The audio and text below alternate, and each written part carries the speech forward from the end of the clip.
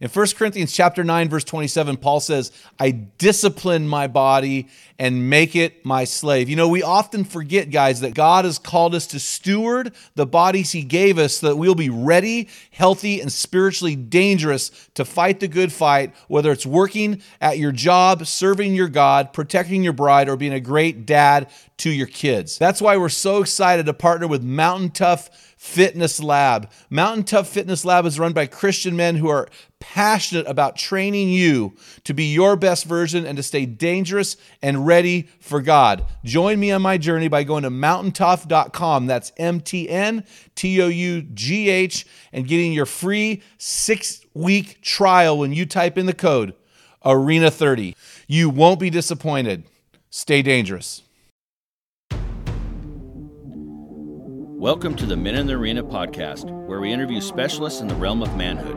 Each of our guests is an expert in their chosen field or cause as it relates to men. Our conviction is for you to become your best by calling you in to the arena of manhood, calling you out of the faceless, nameless bleachers, and calling you up to your absolute best version of you. Because when you get it, everyone wins. Enjoy today's episode. Men in the Arena Army, we salute you. We thank you today for listening to this episode of the Men in the Arena podcast. This is Equipping Men in 10. I'm Jim Ramos. I'm here with our producer and co-host, a good friend, Dale Culver. How you doing, man? I'm doing good. You got a man law for me today? I do. As a man, you learn when to release things that you can no longer control. Talk to me. Well, I just think like one of those things is like when you're raising your kids and they get to a certain age, you can influence, but you no longer are in control of what they can and can't do.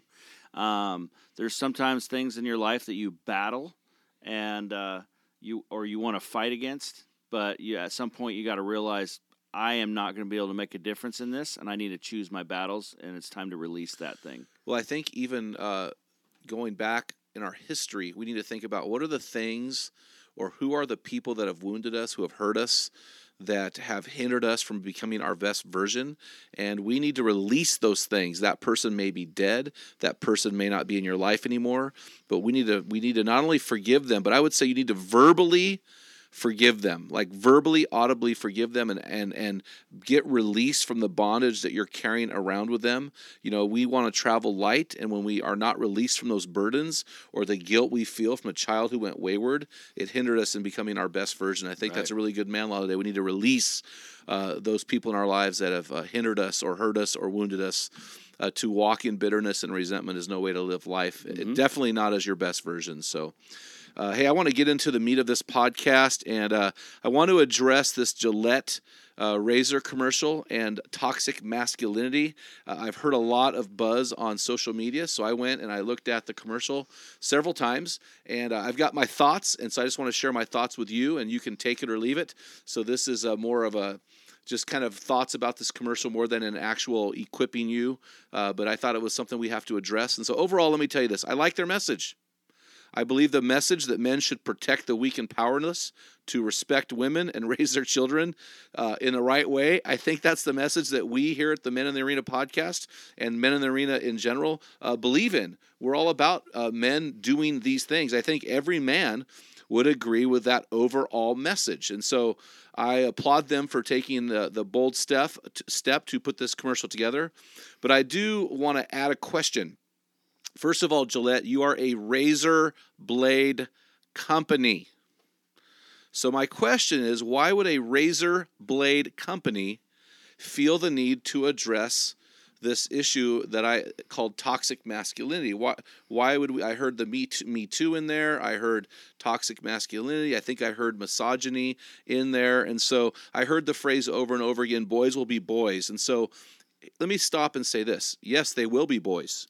Boys will be boys. Boys are different than girls. Yes, so that is an underlying comment and principle that I adhere to. Boys and girls are different. Mm-hmm. So to say boys will be boys is absolutely right. They are induced with the hyperdrive of testosterone. They are different. You put boys in a room and you put girls in a room, and they are different. They act different. They are different. Yes. Boys will be boys. I want to say this also. This commercial, the inherent implication of this commercial is that most men are misogynists, which is a fancy word for woman hater. And I just want to say this. Most men are not misogynists. Most men are good men. They're different than males. Just like most women are not misandrists. We never hear the word misandrist. In fact, some of you, the first time you've ever heard the word was just now. A misandrist is a man hater.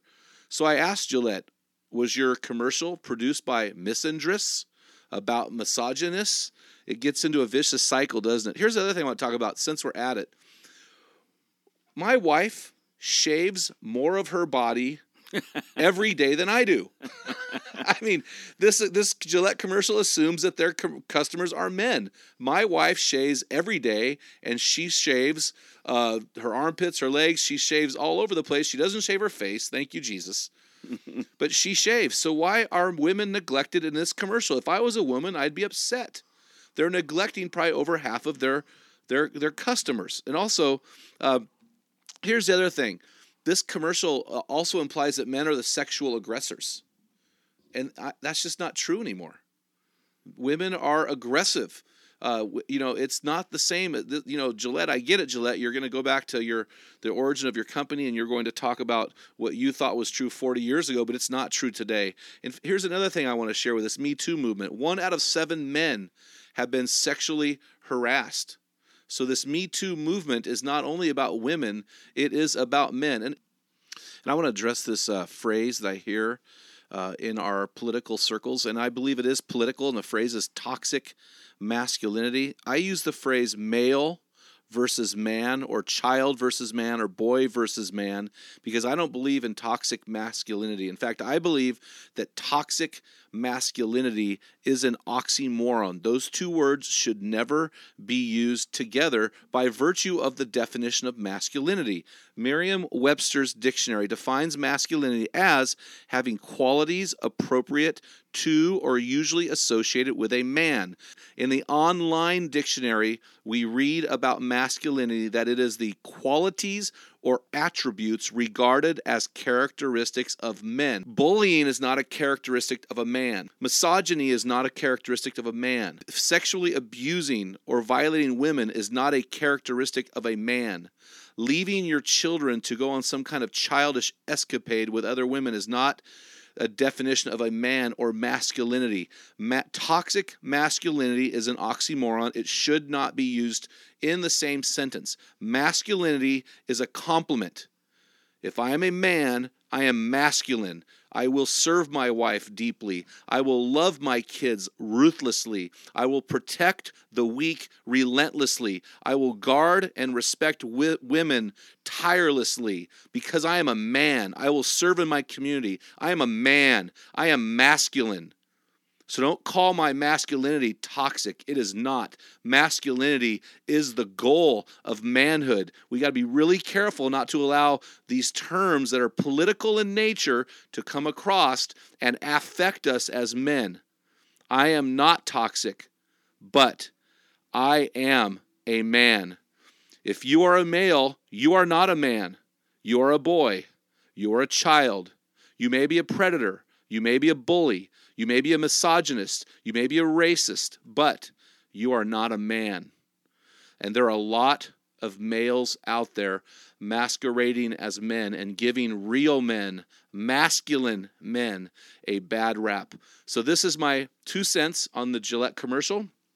I really refrain from using toxic masculinity, guys, and realize that we are, as men, under attack. Boys will be boys, but men act like men. A man is as a man does. Hey guys, you've been listening to this episode of the Man Card Podcast, Equipping Men in 10.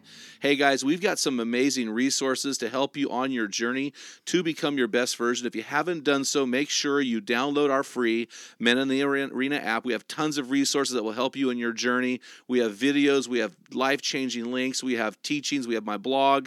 Great stuff out there. Also, join the Men in the Arena closed Facebook forum for men where you will interact with men from all over the world. Literally, we right now, to date, have 85 nations represented in that forum.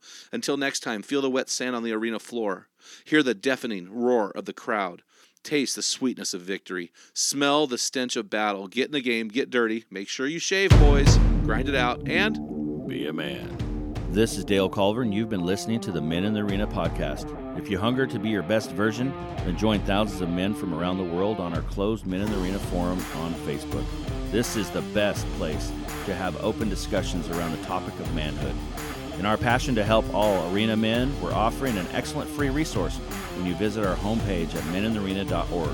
Simply give us your email, and we'll send you a free PDF version of Jim's book for men called The Field Guide, a bathroom book for men. It's a daily study of manly words in the Bible explained with great stories. Thank you for listening to this episode of the Men in the Arena podcast. This is Dale Culver signing off. Until next time, thank you for joining men in the arena from around the world who are becoming their best version.